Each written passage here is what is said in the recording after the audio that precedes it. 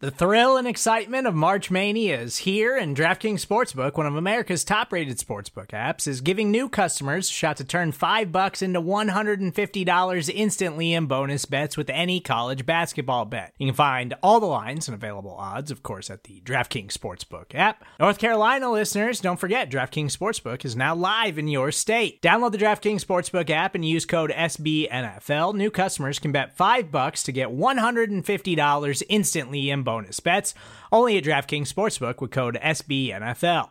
The crown is yours. Gambling problem? Call 1-800-GAMBLER, or in West Virginia, visit www.1800gambler.net. In New York, call 877-8-HOPE-NY or text HOPE-NY. In Connecticut, help is available for problem gambling. Call 888-789-7777 or visit ccpg.org. Please play responsibly on behalf of Boot Hill Casino and Resort. 21 plus, age varies by jurisdiction. Void in Ontario. Bonus bets expire 168 hours after issuance. See dkng.com/bball for eligibility, deposit restrictions, terms, and responsible gaming resources. You're listening to BGN Radio with Brandon Lee Gowton and Jimmy Kempski.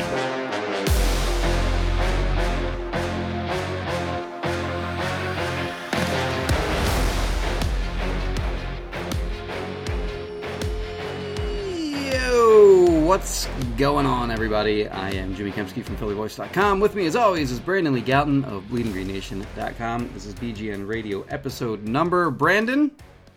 172, Jimmy. It's BGN Radio episode 172, brought to you by the fine folks at Righteous Felon Craft Jerky. Go to RighteousFelon.com. Use discount code BGN for 15% off your order at checkout. Jimmy, free agency. Hold on. Before we even get started, I have to apologize.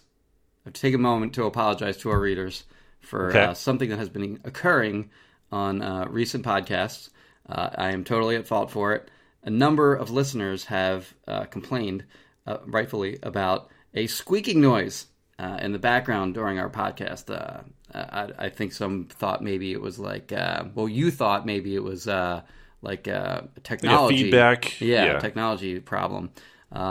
You said that somebody had a review about the squeaking noise?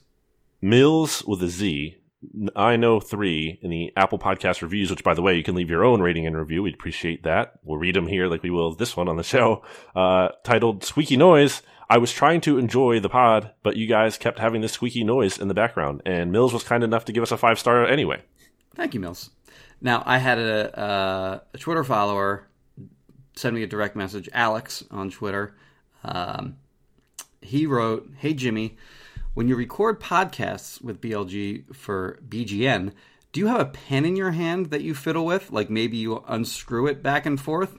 I've noticed a very high-pitched squeak that intermittently pops up when you're talking on the pods, and it sounds exactly like when people fiddle with Pilot G2 pens during lectures in college." And he is right. That is exactly what that noise was. He is right that it was a pen, and the pen that I was fiddling with, as he put it, it doesn't have any writing on it, so I don't know if it's specifically a Pilot G2 pen, but I did Google Pilot G2 pen, and my pen looks almost identical to, I think my pen is like a knockoff Pilot G2 pen. So Alex was actually correct. Had hit the nail right on the head on what that squeaking noise was. So I will keep my pen fiddling to a minimum going forward. Jimmy, thanks for sabotaging the podcast. You could have ruined the good thing we've had going for 8+ years now here at BGN Radio. But Jimmy, enough of that, because we have so many Eagles things to talk about. We're at the start of free agency, almost, starting the legal tampering period, which is a silly name, starting this upcoming Monday, March 15th, right? And then the official start of the league new year, or new league year, I should say, on Wednesday, March 17th at 4 p.m. Eastern. So a lot to talk about. But first, before we even get all into that, because we'll touch on that later in the show, and along with some draft talk, I feel like we have to start with the news of the week, which happened earlier this week. But Jeffrey Lurie coming out through, well, not directly, but, through Chris Mortensen reporting about it, saying that Jeffrey Lurie wants Jalen Hurts to be the Eagles starter in 2021. It was interesting, too, because he didn't even come out. Well, I guess he did say on TV you transcribed what he said on TV. Do you have that handy, by the way? Maybe you can read what he said so that the readers know what we're talking about in case they haven't read that already. But nope. They have to go to bleedinggreennation.com to do it. But he didn't report it necessarily in print. He just responded to a text message, or not a text message, a tweet by Les Bowen, and like that's where he essentially said, in writing that Jeffrey Lurie wants to move forward with Jalen Hurts. Do you have that handy by any chance? I don't, Jimmy, because I just told the people they have to go to BGN.com. I'm a clickbait master artist over here. I'm just trying to get all the clicks. That's all I want to do. No.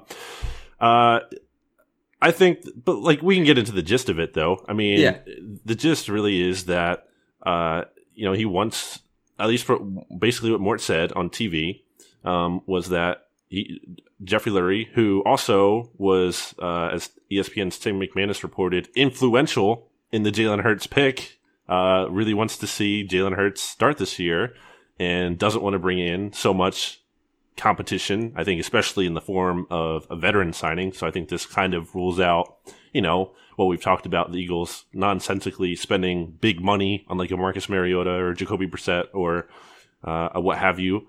So not surprising in that respect. But, I think the discussion, about this topic isn't even so much just about like Jalen Hurts and the merit of the idea, although we can touch on that, as it is the owner like mandating the starting quarterback as opposed to maybe trusting the general manager and head coach to kind of come to that decision on their own.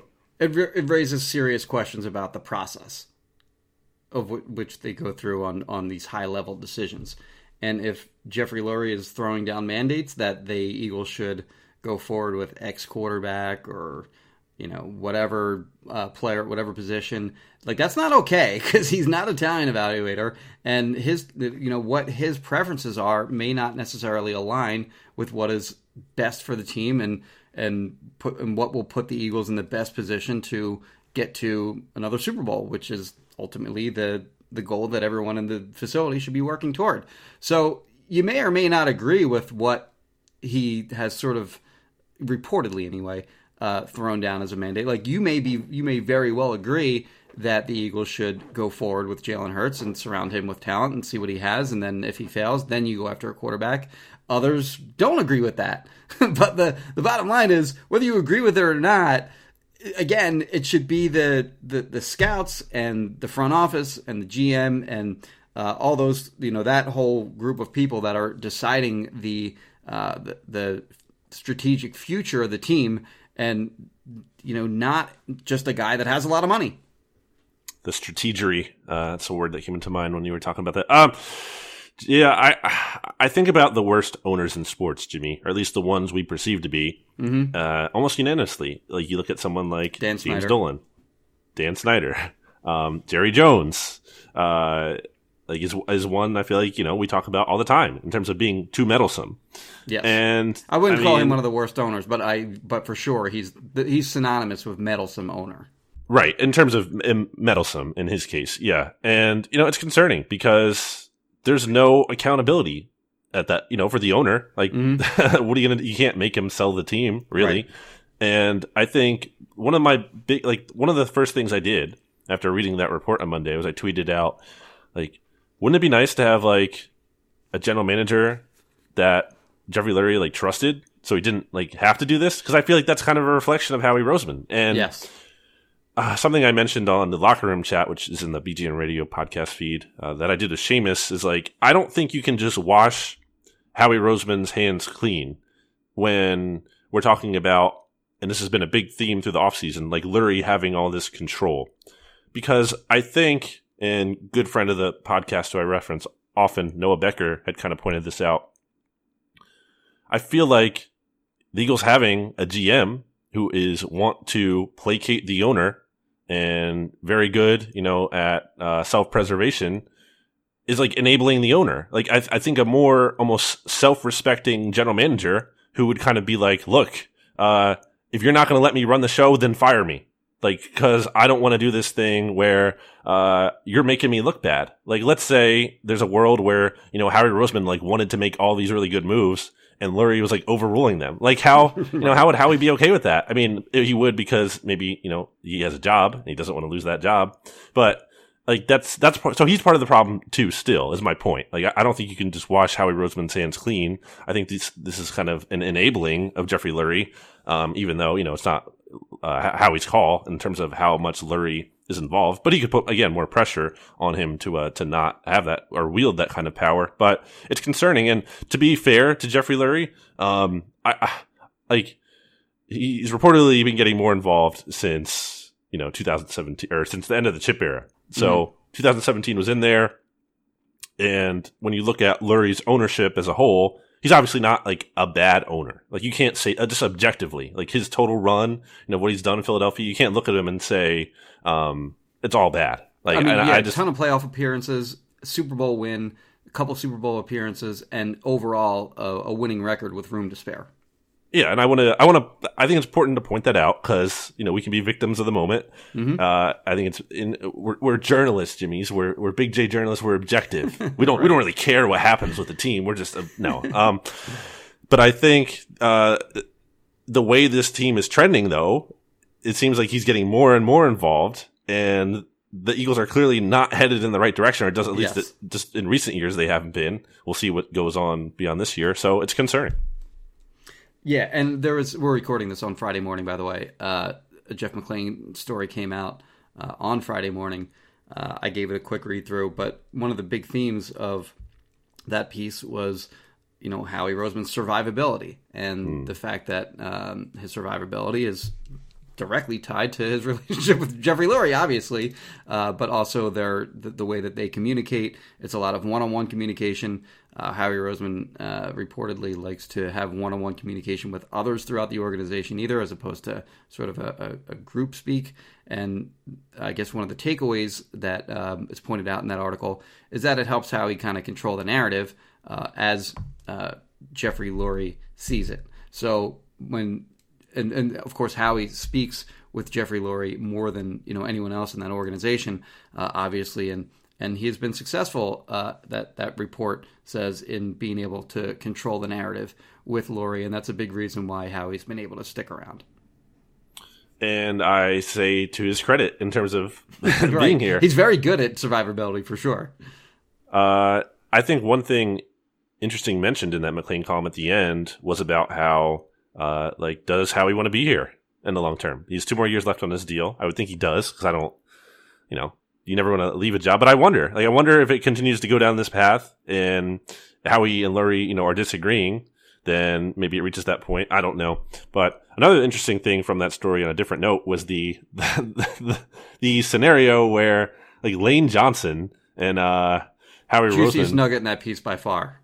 Basically, I mean, it's not like they came to blows, but Lane Johnson is getting pushed to play by Howie Roseman after playing through injury for multiple weeks. I think the term McLane used was berated, basically, into playing.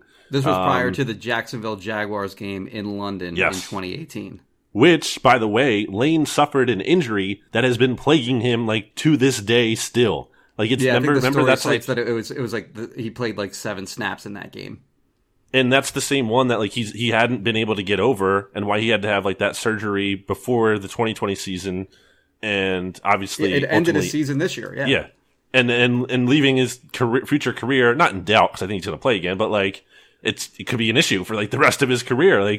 He said his ankle collapsed. The effectiveness of his career going forward, for sure. So it's a big deal, and I just think it shows a lack of emotional intelligence, the word that Jeffrey Lurie loves to use. And I think that's a serious problem. Things I've heard about Howie Roseman over the years, Jimmy, line up with those kind of stories. Not to say Howie Roseman is all bad. And I think the story that McLane said, Howie isn't a bad guy. And I would agree with that. From what I know, I don't think Howie is a bad guy. And I've never tried to make it personal about him, but things I have heard in terms of, interactions with employees, there's kind of been an arrogance. There's kind of been, it's, I don't know, just maybe not the greatest people person. And look, I'm not the greatest people person. I probably am way worse than Howie Roseman. But there are concerns there, basically, is what I would say.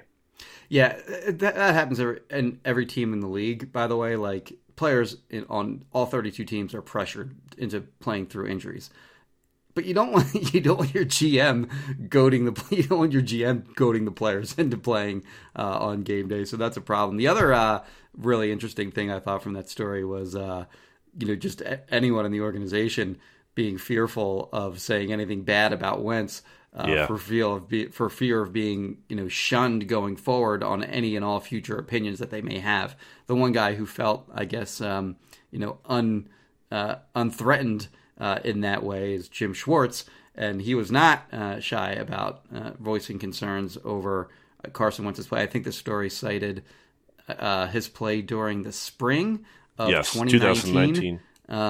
And he brought it up, and I forget what the outcome was as cited in the story. But it is interesting that Wentz was protected to that degree. And there's plenty to not defend Wentz on throughout what has happened here over the last few months. But that's not his fault necessarily. This aspect of it. But it's a big concern when there are players who are favorites. The story cited Wentz and Fletcher Cox, both potentially having really sway in terms of assistant coaching hirings and firings, which is a big problem. You can't have players sort of dictating who their coaches are going to be. It's just not a dynamic that is going to work in most cases. Like if you're Tom Brady or something like that, and you kind of want to handpick your quarterback coach, then fine. There's no problem with that. But guys like Carson Wentz and Fletcher Cox are not on that level and shouldn't have any kind of sway like that at all, in my opinion.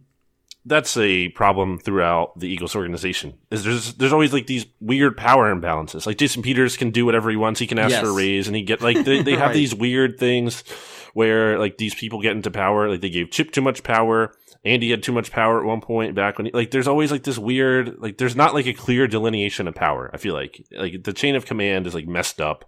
So that's always an issue with this organization. I want to circle back real quick on the injury thing you said. What's up? Real quick, before you get off of Jason Peters, Jason Peters wanted more money to switch from right guard to left tackle. Can you imagine Jalen Mills during the middle of the season saying, well, I'm not switching from safety to corner unless you give me more money? Yeah. I think people. There's an unequal balance, and Jason Peters is a future Hall of Famer, and Jalen Mills is not. But they're both starters, and they can't what's good for one player can't be good for the other. Yeah, but on the injury thing, I want to say that while I do believe it happens elsewhere, where teams are pressuring players into playing, I wonder if it happens to a more extreme degree here, and especially with players who are hurt. Mm-hmm. Like seriously, and shouldn't be playing. You know what I mean? Like they really shouldn't be. Like maybe a guy's kind of has to tough it out a little bit, but maybe this organization is doing it to an extent where they're kind of pushing too much, because you look at this team's injury history over the past couple of years, and I look at Emmanuel Acho talking about that, and Earl Wolf and Philip Hunt, and I was looking back at a bunch of other names that I saw for an article I did back in 2018 when Acho came out and criticized the Eagles kind of for that very aspect. I would just say we can't just chalk it up to bad luck all the time when you read that kind of stuff. Right. I think that's there's a present theme in like Howie has to take some accountability for that at the end of the day. Yeah, it's like the Patriots. Like they got caught and punished for cheating 3 or 4 times. But because that's happened 3 or 4 times and they got caught, how many other different ways are they cheating? And then with the Eagles here, that Lane Johnson story only comes out because somebody found out about it. But how often is that happening with other players? So moving off the Lurie stuff for a little bit, I guess. Well, one last thing I think on Lurie, I put this question in the rundown. And I think it's something we talked about before, but I wanted to say it again. Does Jeffrey Lurie realize, Jimmy, how apathetic this fan base is? Because I look at that report on Monday that came out about Jalen Hurts, and I just feel like in other times when the Eagles, were more, I guess it better. It felt like a blip on the radar. People talked about it for a little bit. But then by the next day, it was old news already. Right, and that was kind of even when they hired Nick Sirianni, I brought that up. It's everything about this Eagles offseason. It feels like they make a move. Even the Wentz trade. Okay, you talked about that for a day or two, but then it's just kind of that happened. Let's move on. It just feels like this team doesn't totally realize that too. And it's going to be really interesting to see how, depending how everything goes with the vaccine and the fans in the stands and all of that. I just don't know that this team really fully understands how tuned out in a way this fan base is. Not to say people are totally checked out and they don't care at all, but the intensity just isn't there like it used to be. Yeah, you look back when they hired Chip, for example. Everyone and their mother was trying to figure out what his offense was going to look like in the NFL, what philosophies he was going to bring from college to the NFL. Everyone was, remember that, what was that older Oregon writer? Mark Saltfight came from that former site. BGN contributor, fishduck.com. Yeah, fishduck.com. Everyone, there was a lot of intrigue on every day people were coming out with with new film breakdowns and what the offense is going to look like, what the defense is going to look like, special teams, what our power practice is going to be run, and all that kind of stuff. And there's been none of that, none of it. There's a little bit less of that with Doug, I guess, but there's been almost none of that with Nick Sirianni. There's been really nothing in regard to you mentioned the Jalen Hurts news, of course, again, like you said, it was one day and done. The other thing I wanted to mention too, by the way, on the Lurie, the whole Lurie discussion, you had written here, as long as that's what the decision's going to be, do you agree that it's the right decision? Yeah. Even if a bad process? I don't agree with the process. I do agree with the end result in that. I've said this before, so this isn't a new, my position on this isn't new. I don't think the Eagles should definitely not draft a quarterback, but I think they shouldn't force it, and I do think they should give Jalen Hurts a shot at, being the starting quarterback this year. And call me too over-enthused on a player's words, Jimmy, but I just listened to Jalen Hurts on the Adam Schefter podcast, and the guy is the it factor. You can't deny that. You just can't. The talent might not be there, and that's a big issue. That's a concern, and I'm not fully sold on Jalen Hurts as a definite franchise quarterback. But he does have the it factor, and I think ultimately, Carson Wentz didn't have that, and that was part of a problem with him in terms of failing. So I agree that Hurts should get this year, and they should try to prop him up and see what they can do with him. What about you? So my feeling is, if there's a quarterback there and you think he's better, take him. Actually, we're going to get to that.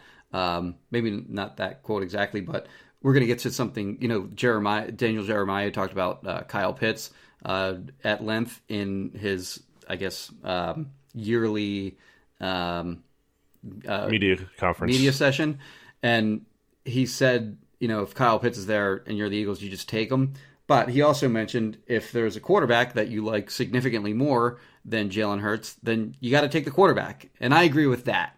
And for me, there are three quarterbacks where that qualifies. Trevor Lawrence, who's going to be gone, pick one.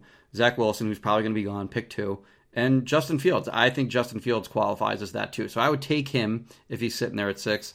The rest, no. So I would take a positional player if those three guys are all gone, and I think they will be.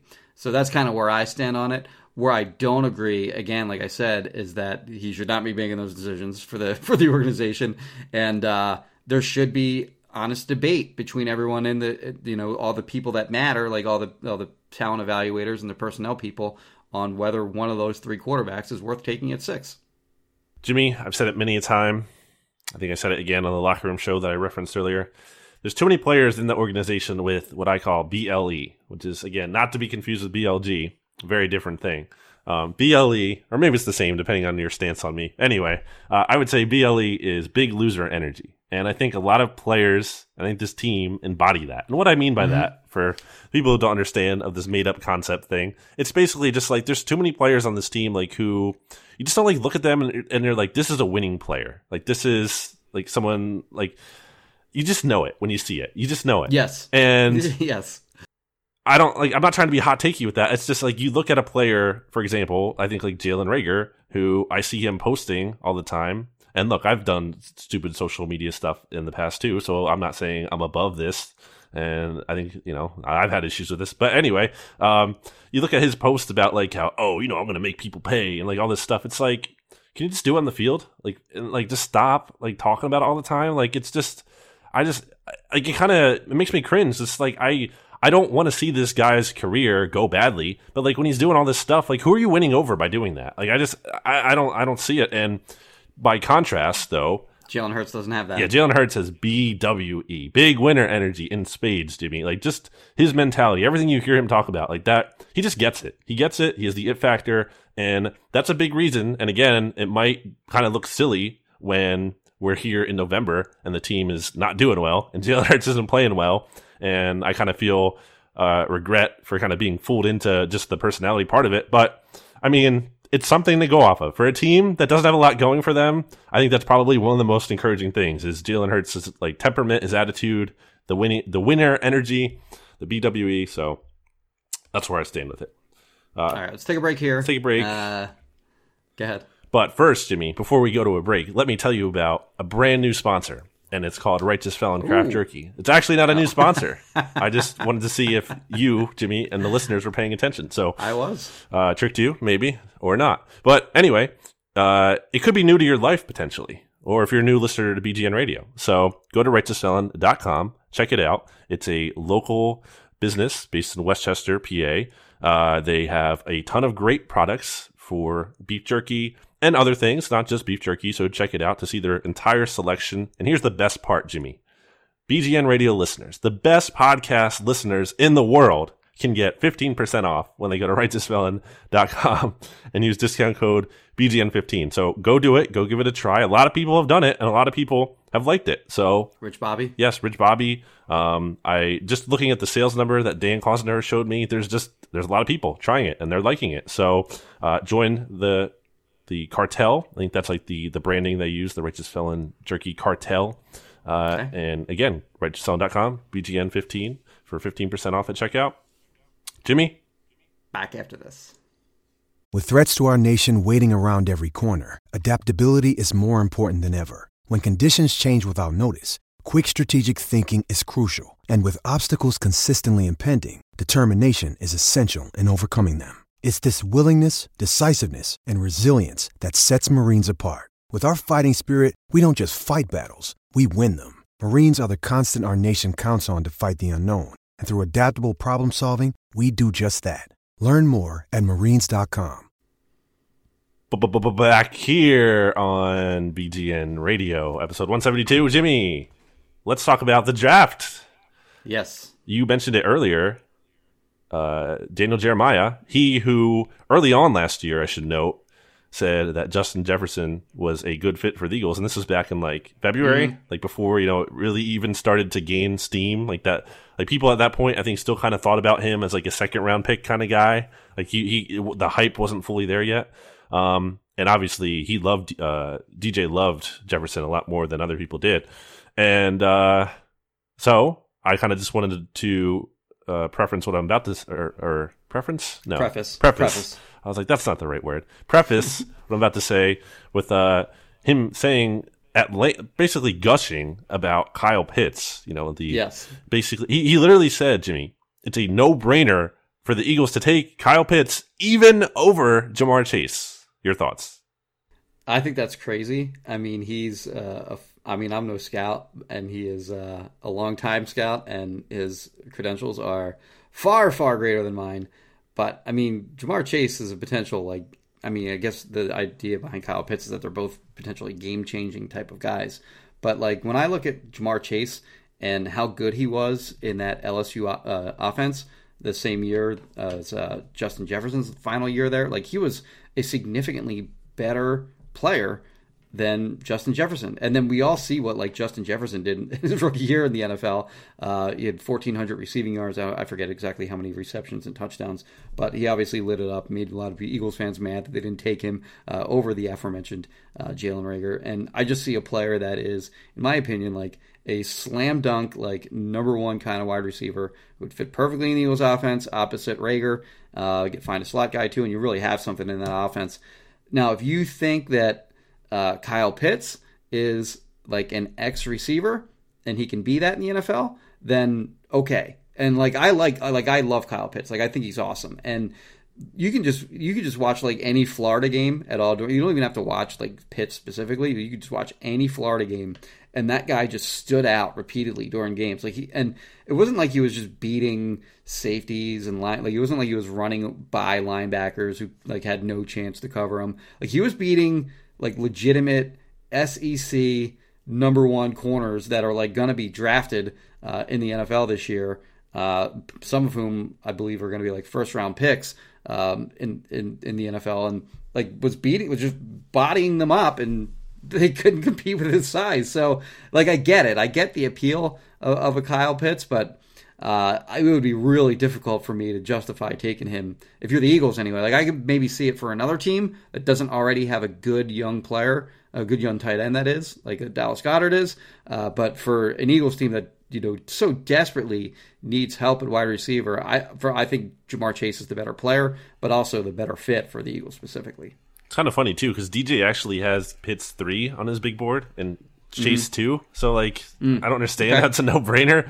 I mean, I just don't understand the use of the word no-brainer too. Like I think it's like no, it's a brainer. It is, yeah. Like no, it's definitely something like you can make an argument about. That's an interview too. Like now he's thinking about it and writing it and choosing his words super carefully. Like it's just he's on a 2-hour conference call. So there are going to be some things that you want to take a mulligan on. Yeah, and I'm not trying to slander DJ here at all. Love his work. And I think too. I think he might mean no brainer, or at least in his mind, or his mind. If we didn't think highly of him, we wouldn't be talking about this at all. Yeah, I think no brainer is like he thinks the evaluation of Pitts is a no brainer. Like he loves Kyle. Like he just thinks Kyle Pitts is like, putting the team aside, he thinks like any team, no matter what, would be lucky to have Kyle Pitts. I think that's what he's thinking to defend him. But this is something I've struggled with, Jimmy. I've kind of warmed up to it a little bit because just in looking at what BGN's own Ben Natan has written about Kyle Pitts, he did a nice profile of him for Bleeding Green Nation. I talked to Sports Info Solutions on BGN Radio here, special podcast last week, and they had kind of made the case for Kyle Pitts being not just a tight end, and he can be a legitimate X receiver. Although, why isn't he playing that full time? And I wrote an article this week about the Kyle Pitts stuff with DJ's comments in there. And again, the great Noah Becker, who I cite often here, he made some interesting points that I wanted to read here. Since 2010, Jimmy, there have been 17 tight end seasons where a player had at least 60 receptions and averaged at least 13 yards per catch. There have been 198 such wide receiver seasons in the same time. Now, I don't think it's a revelation, that wide receivers better than or more valuable and whatnot than tight ends, but still, like that's putting it in the context. And I also look at how the Eagles led the league, Jimmy, in 12 personnel utilization in both 2019, which they were at 52%, which is like an insane number because you look at what they were last year in 2020 when they also led the NFL, and it was 35%.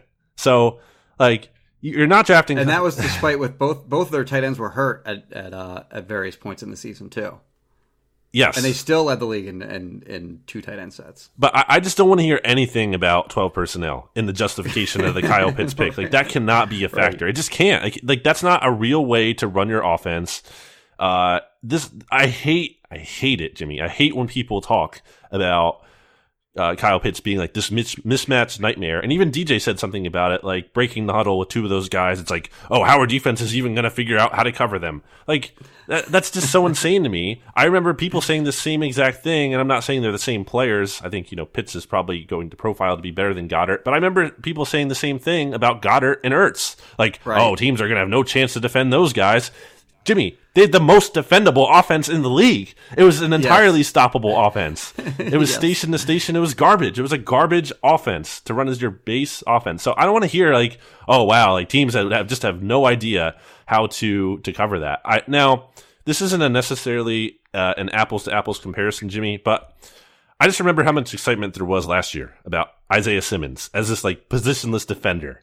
And, the Cardinals take him at number 8, and guess what? He underwhelms. Like they can't even really find a role for him. Now, I think I would have more optimism about Pitts having success than Simmons in that case. Again, it's not a perfect comparison, but I think like the idea of these guys can be better often than the reality of these guys. And I think you put it well actually on Philly Voice when you were talking about how like why would you, assuming Chase and Pitts are both on the board, like wouldn't you just take the stud X receiver who's actually the receiver?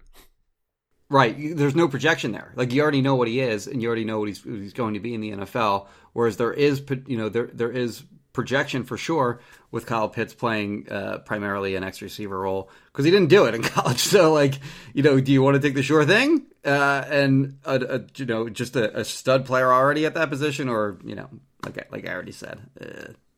For me, it's pretty clear. I mean, I would not take Pitts at all at 6. Like, whether Chase is there or not, I just wouldn't do it, because it just doesn't make sense to me to take that position that high in the draft. But also, when it's one of the positions where how many good young players do they even have on their roster? Like 2 or 3, 4, maybe. Especially, one of them is a tight end. So, like, and they're not even locked up. Like, Goddard and Sanders and these players aren't even signed for a long time. Well, the other thing that I saw too was it's a need, and it's not a need. It's one of, if they have a good young player at tight end, it's not a need. It's a need in the sense that, like, they could use a second tight end because they're losing Ertz. Is why people are saying that. Yeah, right. But like, it could be a need. I mean, it's a small need for, like, a second tight end to complement Goddard or come in for him when Goddard comes out or whatever. But, like, it's not a need in terms of, like, a starting player. It's very far down on the Eagles list of needs for sure. Like, I'd have it like 8th or 9th. If that even, compared to the other positions on the roster. But then also, like, people have cited that Goddard is an upcoming free agent after the 2021 season. Well, who cares? Like, tight ends make nothing. Like, the franchise tag amount for tight ends this year is $9.6 million. So, like, worst case scenario is Goddard has another good season. You don't get a long-term deal done with him, and you tag him for a year, and $9.6 million is not bad at all. Not bad at all price tag for that kind of player. Poll here at bleedinggreennation.com, Jimmy. Should the Eagles draft Kyle Pitts at number 6? 40% yes, 60% no. So, okay, doesn't feel like a no-brainer to me. Again, at least among Eagles fans. Of course, he's watching him a lot more closely than you, me, or most of the other people voting in that poll. Obviously, I just want Jamar Chase or Devontae Smith. I've been saying that since the season ended, basically. Like, I just think one of those two guys is the right pick. I'm assuming 3 quarterbacks at the very least, maybe 4. At least 3 quarterbacks are off the board, by the way, and the top 3 that you mentioned. So I want. What's your feeling on Waddle? I don't know what to make of him. I think the projection, the profile is, like, risky to me with injuries and just, like, when you're looking at production levels and whatnot. I just think, like, I don't know. I don't know how to feel totally about that. What about you? He's so fast. Like, a lot of people are comparing him to, like, Tyreek Hill. Mm-hmm. But he's small. He's 5'10", 180-something. You look at the season that he was having this past year with Alabama, he was outpacing Devontae Smith when he got hurt. Like, his numbers were significantly better than his when he got hurt. I believe it was actually on the opening kickoff of their 5th game. And, if he doesn't get hurt, Devontae Smith probably doesn't win the Heisman.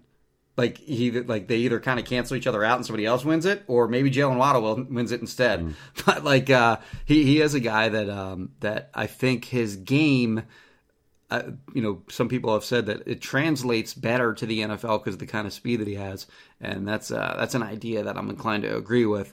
But he does have that injury concern, and so does Devontae Smith for that matter. I mean, he doesn't have the injury history, but he's got that super slight frame. Like, he's 6 foot, and, like, he's listed at 175.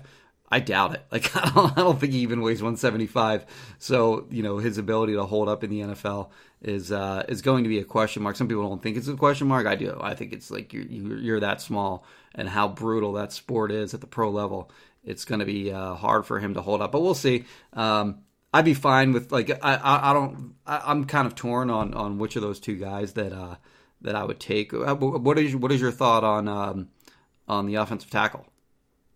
Sewell, yeah. Yeah, I think we've talked about this before. I think we talked on this, like, last week's show, but I just think the Eagles can hope to get more out of offensive linemen not in round 1 than they can. Like, they're not going to get a good receiver, Jimmy, if they don't draft one at 6. They're just not. How can you possibly believe that? How can you? Well, how can you possibly get that? One at the top half of like there could be some good ones available. at like 36. This team has never 37 or whatever drafted and developed a wide receiver successfully under Howie Roseman, Jimmy. There's no reason to believe they're going to start doing it now. I think the best chance to counter that is to just take a really talented guy at number 6. I think that's like the foolproof way of getting it done finally. And to me, Devontae Smith, BWE in spades. Big winner energy. Oh, yeah, he's got that, yeah. Jalen Hurts called him a, quote, smooth criminal on the Adam Schefter podcast this week. I love that description. That fires me up. I want Smith. I want Chase. I'm open to Waddle. I haven't crystallized, I haven't finalized my opinion on him. Hurts and him are boys too. Hurts seems to like him a lot, actually, for whatever that's worth. But I did want to mention quarterback here too, because the Eagles are attending Trey Lance's pro day. Shane Steichen. There's Steichen and Brian Johnson. The quarterback, offensive coordinator and quarterbacks coach, respectively, are going to be attending. I mean, this shouldn't be a surprise. Of course they're going to attend that. Like, there's no doubt. Of course they're going to attend that. It doesn't mean they're drafting a quarterback either. Like, yes, I think some people of course they're going to attend that pro day, no doubt. That one especially. Well, first of all, I think they're going to do their homework on all the quarterbacks, even if they. Like, because even if they don't play in the draft one, you would still do the homework on it, like, to know, because they might be there at 6 and you have a decision to make. And they can end up in your division, and any info you have on them is useful. Like, what if he falls to like the football team, for example? Yep. Or what if he's a free agent down the line, and you know, or he's available, and you want to think about adding him? You want to have a base of knowledge to kind of go off of, and especially for a player who played at the FCS level and had, I have the numbers here, like 300 something pass attempts. That's crazy when you look at like a big knock on Wentz when he came out was that he had so few pass attempts, and I think he had like 681 was the number. Okay. It's like etched into my brain, and Hurts has like half of that basically. Lance, you mean? Or not Hurts, I'm sorry. Trey Lance has like half of that. Lance has 318, Jimmy. 318. Now, let me put that in context. And those are, again, this is FCS level pass attempts.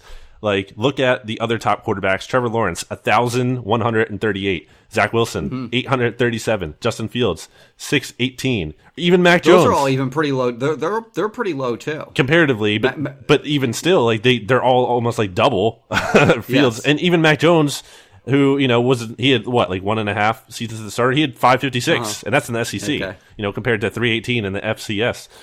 So playing Montana State. It's just wild.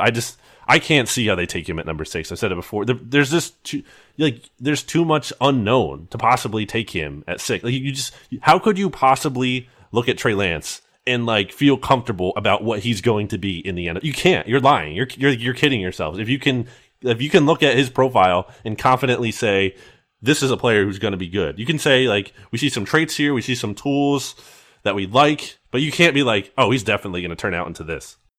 Yeah, he's Josh Allen. Josh Allen had a lot of problems at Wyoming. Yeah, Wyoming when he was coming out. Like, horrible accuracy issues. Like his completion percentage was awful. I don't remember if it was over his full career at Wyoming or just late in his career, but it was a big concern coming out. And then we saw that happen in his first 2 years in the NFL, and it took some time for him to develop. So if you think that Trey Lance can be that guy, then I can understand why you would take him at 6. But like you said, there are Josh Allen played far more in college than Trey Lance did. Like he had I'll look it up real quick. Josh Allen college stats. And that's my dog coughing in the background. Yeah, so he had 649. He had 2 full seasons as a starter at Wyoming. His completion percentages were 56% and then 56.3. Awful. So anyway, he was able to fix that and turn it around in the NFL. So if you have like what you think is a support system that you can turn Trey Lance into, a great pro quarterback because of the tools that he has, you have to be very confident that he has the mindset to want to be that guy too, like Josh Allen proved that he was. And to that note, just to wrap this up before we go to break, I think that's huge. I've said that too. Like, just like I talked about it with Hertz earlier. Like scouting a quarterback's character is going to be huge, and such a part of the evaluation we're not going to be privy to. Yes. So it's kind of hard, like when we talk about our rankings and stuff like that, because I mean, right. that's disqualifying. Like if it's bad, if it comes out in the bad end, and I don't care. I'm just like, the guy could be super talented. If the mindset isn't there, like that's an issue. On the surface, Andre Dillard felt like a steal at 20-something. And then he wasn't. And now people are talking about trading him to the Chiefs, which is just, right. I don't think the Chiefs are going to come calling for Andre Dillard. And, I don't think so either. And the Eagles aren't getting it first if that does happen. I mean, what do you think they could get for him? 4. I think they could get like a 6. Okay. See, I was optimistic on it too. All right, Jimmy, let's hear it. Oh, yes. Well, we'll do the jingle in a bit, I guess. But Kristen Roach of Roach Realtors is the greatest. 856-906-9295. If you're looking to buy or sell a home, it's a particularly good time to sell your home. If you're thinking about doing that, the market is out of control. Seller's market right now. Any listing that Kristen has gotten has sold like really immediately, and like viewings, showings, offers like pile in, and it's not because necessarily I mean, she's great and everything, but that's happening with pretty much any house that's being put up for sale these days. But she has been able to get, ridiculous sort of returns for a lot of the clients that she's sold houses for. If you're looking to buy a house right now, maybe wait a little bit on that one. It's just not a good time to buy a house. But if you're looking to sell, certainly now is the time to do that. 856-906-9295. And here's me and my daughter.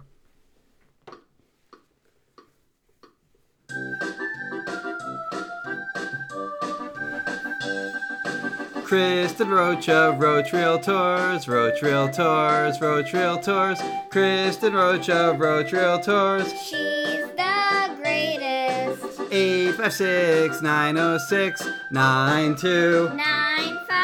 856-906-9295. 92. Back here on BGN Radio, episode 172. Jimmy, the Eagles are coming up here on free agency. They've been clearing some cap space with various restructures. As of we're recording this on Friday, March 12th at 10:13 a.m. I think I have them around like 27.6 million over the cap still. That's before counting the Brandon Graham and Lane Johnson restructures, which we haven't actually heard the details of those yet. A couple other small ones too, like Isaac Seumalo, Javon Hargrave. Those came out this week, yes. And then obviously we'll see what happens with Zach Ertz in terms of cutting him or what happens. So they're going to get under the cap, obviously, before they start the league. Derek Barnett is going to be either extended or they'll do something with him. I can't imagine they go into the season just paying his 5th-year option. So they might have about like 20 million or around there, I think, depending on all what they do, of course. I want to mention here first, so I think some people see that and the reaction is like, oh, the cap is a myth. There's no cap problems. Right. There's a downside to restructuring, and it's that you're pushing this money into future years. And now I get that the cap is projected to explode in the future. So, it's not going to be like the end of the world. They're not going to run out of cap space. That's never the argument. The argument is that they're going to have less than their competitors, and they're pushing money into the future, which is, they have to because of the situation they're in, but it's not ideal. It's not like it's not a free lunch is the term you use. Right. They're paying for this down the line. It's going to be harder now to move on from Darius Slay. Like if he stinks, he's a great example. If he stunk this year in 2021, the Eagles could have gotten rid of him easy after this year. Like he could have been gone. But now, because they had to restructure his deal, they can't. If he stinks this year, they're stuck with him for another season. So that's the risk you're taking on. And it might, Slay might be great. I don't know. I'm not saying he's definitely going to be bad, but I'm saying there is risk involved. It's not just like, oh, there's no risk. It's just easy. It doesn't work like that. His cap numbers in the next 2 years, so 2022, 22 million and change. And then 2023, it's 23 million and change. So what you're doing is you're taking basically bad contracts this year and you're making him worse down the road is basically what they're doing. So all these restructures, they're necessary. Like they have to do them to get under the cap. They would not do these otherwise. Like you can clear cap space all day, and get cap compliant. But all you're like, that's where the phrase "kicking the can down the road" comes from. Like you're just piling on. You're making, like I said, like bad contracts that you're making a lot worse in the future, and that's all they're doing right now. And like you said, all it's doing is, I mean, the cap is going to go up, and they're going to have a little bit more room to maneuver next off season for sure. But this year they can't do it. They're going to be very, very limited with what they're able to do in free agency, and they're going to be limited next year too, because like you said. Most of the teams most if not all, I wouldn't say all, but they'll be among a handful of teams that there's only going to be a small handful of teams that are in worse cap situation next year than the Eagles are. And by the way, that was like one of the more annoying things that I thought came out of Jeffrey Lurie's press conference at the end of the year, where he was like, anyone who knows anything about the cap knows that you can fix it within 12 months. Well, no. I mean, it's not accurate at all. Like, they're going to have a ton of bad contracts next year, and they're not going to be in a position to sign. Like, you look at the Giants, for example. The Giants have, like, the worst record in the NFL over the last 4 years, and they're still in bad cap situation because of some of the horrible decisions they've been making along the way and some of the bad contracts they've been pushing down the line. So the Eagles are sort of on that track. I don't know if they're going to be as bad as the Giants were and for as long as the Giants have been bad, but certainly it's not going to be a situation where, everything's fine and good in 2022 going forward. Yeah, it matters. You can't just be like, oh, it doesn't matter. Like, no, it does matter. Another thing in talking about... The Chiefs just cut both of their starting offensive tackles. Yeah, the Saints have... Like, there are repercussions. The Saints are cutting, like, half their team. Like, there are repercussions for not staying cap healthy. The Eagles are getting rid of Zach Ertz. Like, that's significant. I mean, that's like let's say if they... The Eagles traded Carson Wentz partly because they could just rip off the Band-Aid in 2022 going forward. Yeah, it's like, it's caused major decisions. It's not like, oh, we just, made some easy moves, and right, here we are. Right. These moves are not... The bottom line is these are moves that are not to be celebrated in any way. Brandon Brooks trade is something that came up earlier this week, Jimmy. Yeah. It's interesting. I don't think... So here's what I said to Seamus on Locker Room. It totally hit me that there was a purpose now to the Eagles activating Brandon Brooks off of PUP at the end of last season. And I believe this is why.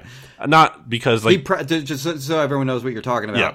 They activated him, and he practiced with the team. Did they actually? They didn't activate him. They just started the 3-week window. The window. They activated the practice window. Yeah, and he practiced with it. He did some things. He didn't practice individual with the team drills, but he did some things with the team at the end of the season. And people were like, "What's the point of that?" Yep. And myself included. Oh, I still think it's silly. I thought it might have been like a goodwill thing at a time where, like, it was a terrible season, a lot of negative stuff out there. I thought it might have been like one thing that they were trying to like have a positive thing in the news cycle, right. But I don't think it was that. I think it was more so it was like when they would give Brian Dawkins another promotion yes. every time. Yeah. I think more likely than not, Brandon Brooks will be on the roster. The Eagles roster this season. But I don't think that trade thing is like BS and coming out of nowhere. I think they would like to trade him if they can. Like, if they had their druthers, I think it's a good word, by the way.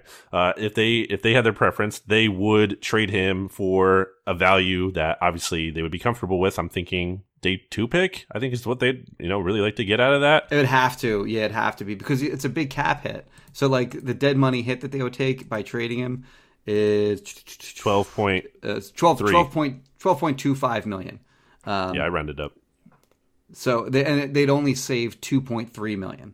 So you better be getting something good in return if you're going to deal him, because there's no other reason otherwise. If you traded him after June 1st, it would be 10.5. They would clear. Yeah, I mean it's a more of an immediate savings, but right. You're still like you said earlier. There's no free lunches. You're getting that cap hit, correct. Whether it's this year or this year and next year. So I just think I don't think it's crazy. I mean, I love Brandon Brooks. I want him to be on the Eagles forever. I think why it's realistic is because this is a guy who I believe is going to be playing his age 32 season. He is coming off 3 major injuries since January 2019. That's an Achilles in each of his legs, and then a separated shoulder injury at the end of the 2019 season. This is a guy who, much to Brandon Brooks' credit, has interest outside of football, clearly, and I think he's a very intelligent, especially intelligent guy. And I could just see him walking away from the game, earlier. Certainly, he's not going to be playing as long as Jason Peters is, just for example. I mean, who is? But I don't even think anything close to that. Just because I think he cares about life outside of football.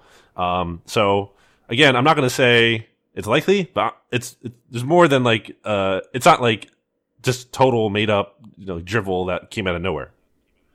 Really good guy, and heroically, of course, publicly battled anxiety. Was very upfront and honest about everything that he went through.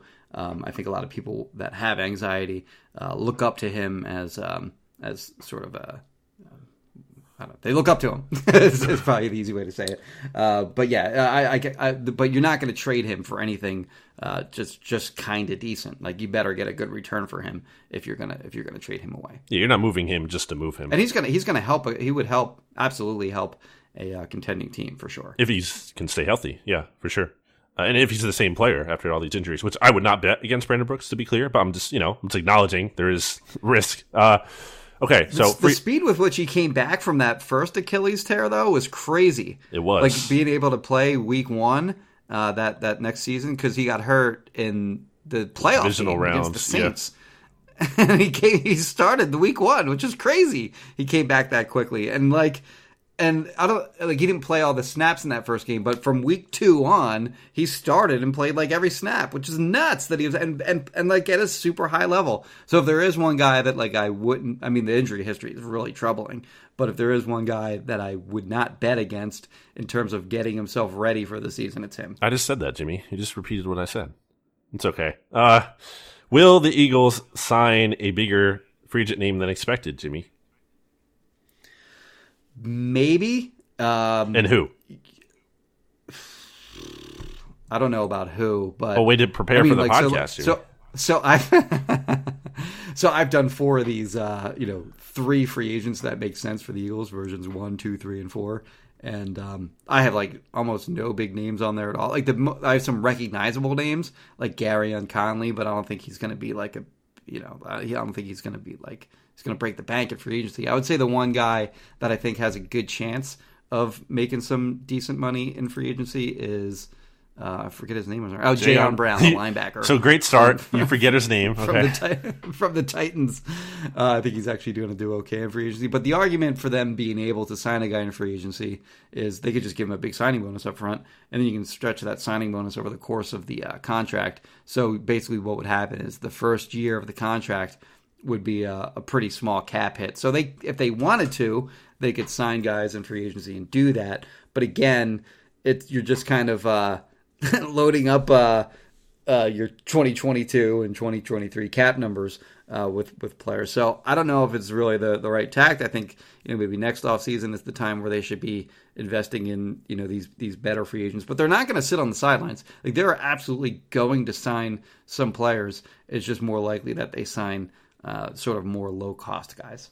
Yeah, the danger of doing the low year 1 cap hit thing is okay, a lot of times NFL contracts are not like that or at least not totally like that, because you want to be able to get out of that deal down the road. Yes, right.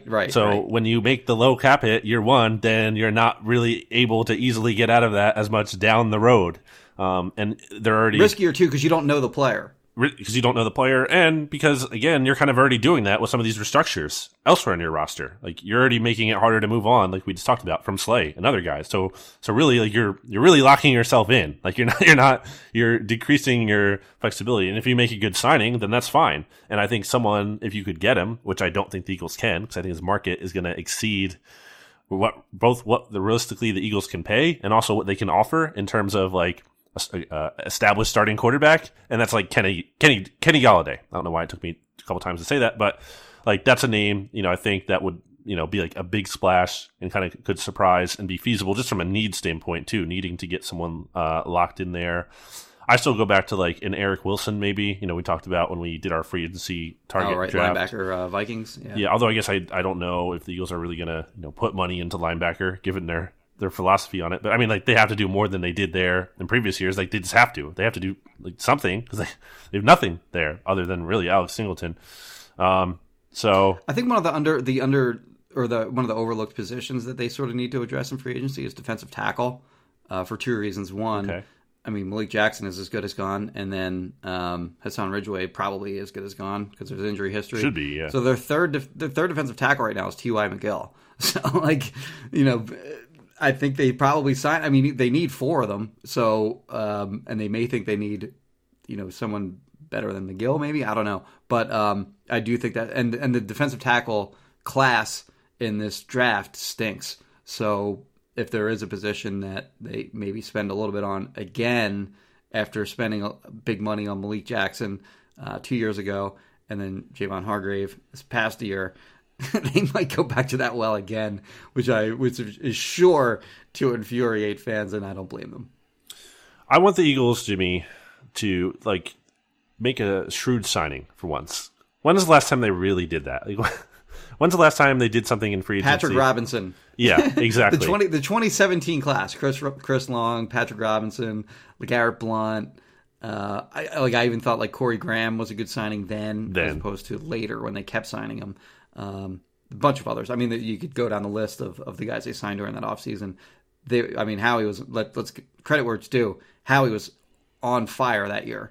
But since then, they have not made any kinds of, they've been terrible in the draft, and they have not made those kinds of signings in free agency. So Over the Cap did a free agent success rate study from 2017 to 2020. It's on overthecap.com.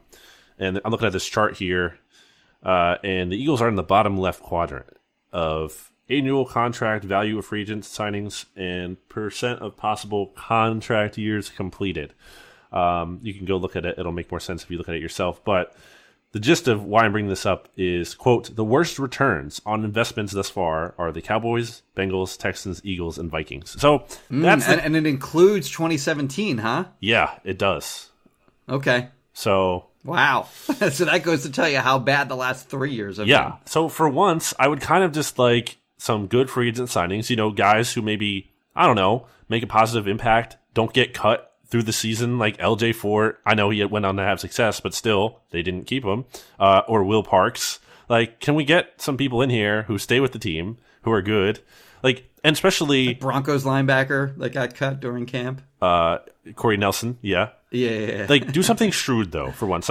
You don't need to have a ton of cap space and, make a big, flashy signing and, that's great, but... make a smart move. Do something you know what I mean? Try to do an undervalued move. Something that's oh, this was actually a smart pickup. A guy, that's what they need to do, ideally, I think, in this free agency. What? Their game plan should be to make smart moves. Make a smart move for once. But a shrewd move is what I'm talking about. Something that's not obvious. Something. There was a guy at the Senior Bowl one year. It was who was coaching them. It was a defensive line coach for whatever team was coaching the Senior Bowl that year. Me and Tommy were watching him, and he was yelling at the defensive lineman going through the drills. He was like, "Run faster, hit harder." Tommy Lawler, by the way, for those who don't know. Make smarter moves, Howie. That's me right now. It is a good strategy. I do agree that is a good strategy that they should make smarter moves. You know what I'm talking about. Such a jerk. Something that's not obvious. You know what I mean? Something that's yeah, I get it. Out of the box. When's the last time you ever actually surprised you? Oh, I hadn't thought of that. That's a good idea. Something find a guy who might be undervalued and get him on a good deal and get him playing well and either keep him as a long-term piece. That would be nice. Or hey, maybe there's someone. I don't. So, I really don't know how much this applies in the NFL, but I kind of think back to, and I don't even know if this is a good example because I'm not a baseball guy in terms of, I like baseball. I like the Phillies, but I remember the Phillies once upon a time when they weren't really, they're still rebuilding. They signed Howie Kendrick, I believe it was. And they signed him not because they thought he was going to be this core piece. They signed him because he didn't get the market that people thought he would. And the Phillies, signed him with the intention, we're going to bring him in and we're going to hope he can kind of be good here, and then we'll be able to flip him for something in the future.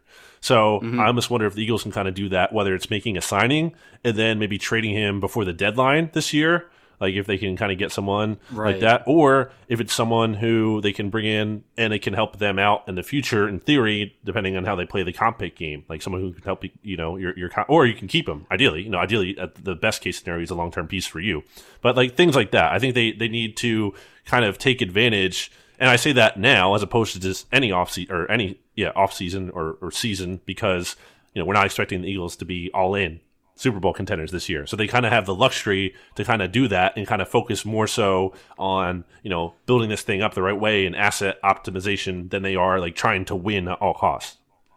Yeah, like a good example of a really good free agent signing was Malcolm Jenkins back in the day. Like he was, I remember Pro Football Focus had him as like one of the worst safeties in the NFL. And I was, okay, sure, of course he is, because he's playing Larry Fitzgerald man-to-man in the slot, while like other safeties are able to play half the field on the back end, and they're just far easier assignments.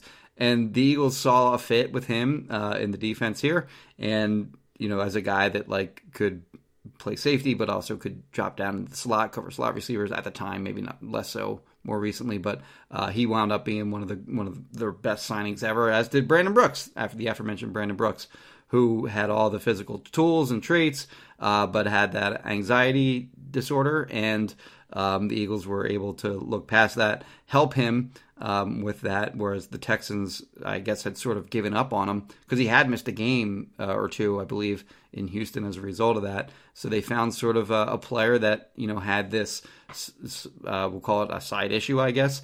The Eagles embraced him and they were able to get Pro Bowl player out of him. Any final thoughts, Jimmy?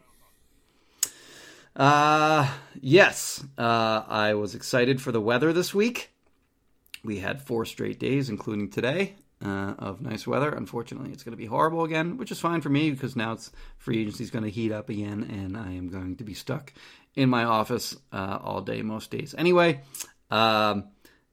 excited for the spring and to be able to go outside once again. You? I'm excited for some Eagles news that'll be coming. That's always fun to write about on bleedinggreennation.com. Maybe the Eagles will do some things, Jimmy, that surprise us a little. I don't know, but that would be kind of fun to see. It's been slow since, for a while now, the news cycle, as we talked about. And even what has come up hasn't really stuck. So that'll be good. That'll be fun. We'll have complete coverage of it all here on the Bleeding Green Nation podcast feed, bleedinggreennation.com, Jimmy's work at phillyvoice.com. You can follow me on Twitter at Brandon Gowton. Follow Jimmy Kempski on Twitter at Jimmy Kempski. Check out the SB Nation NFL show. We have a lot of good content on there, especially with free agency coming up. The Oddcast is always on Tuesdays. Rob Stats Guerrera and myself do that. It's a lot of fun. Got to get stats on this feed sometime when it makes sense. Check out BGN on Locker Room. You can follow mine. Just search Brandon Gowton on the Locker Room app. Only available for iOS right now. Sorry to our Android friends. Seamus and I have been doing live chats there every week. We do post about it on bleedinggreennation.com to tell you when they are. And we're going to try to get Jimmy in there sometime because his star power will attract millions of people, and that'll be fun. So do all that. And also check out Righteous Felon Craft Jerky by going to righteousfelon.com using discount code. What is it, Jimmy? BGN15. That's right. Just wanted to see if you knew. That'd be pretty bad if you didn't know. BGN15 at checkout for 15% off your order. Do it. And we don't know exactly what the schedule will look like for BGN Radio next week. We'll podcast when there's big news to talk about or news to talk about. And then until next time. Goodbye, everybody. BGN.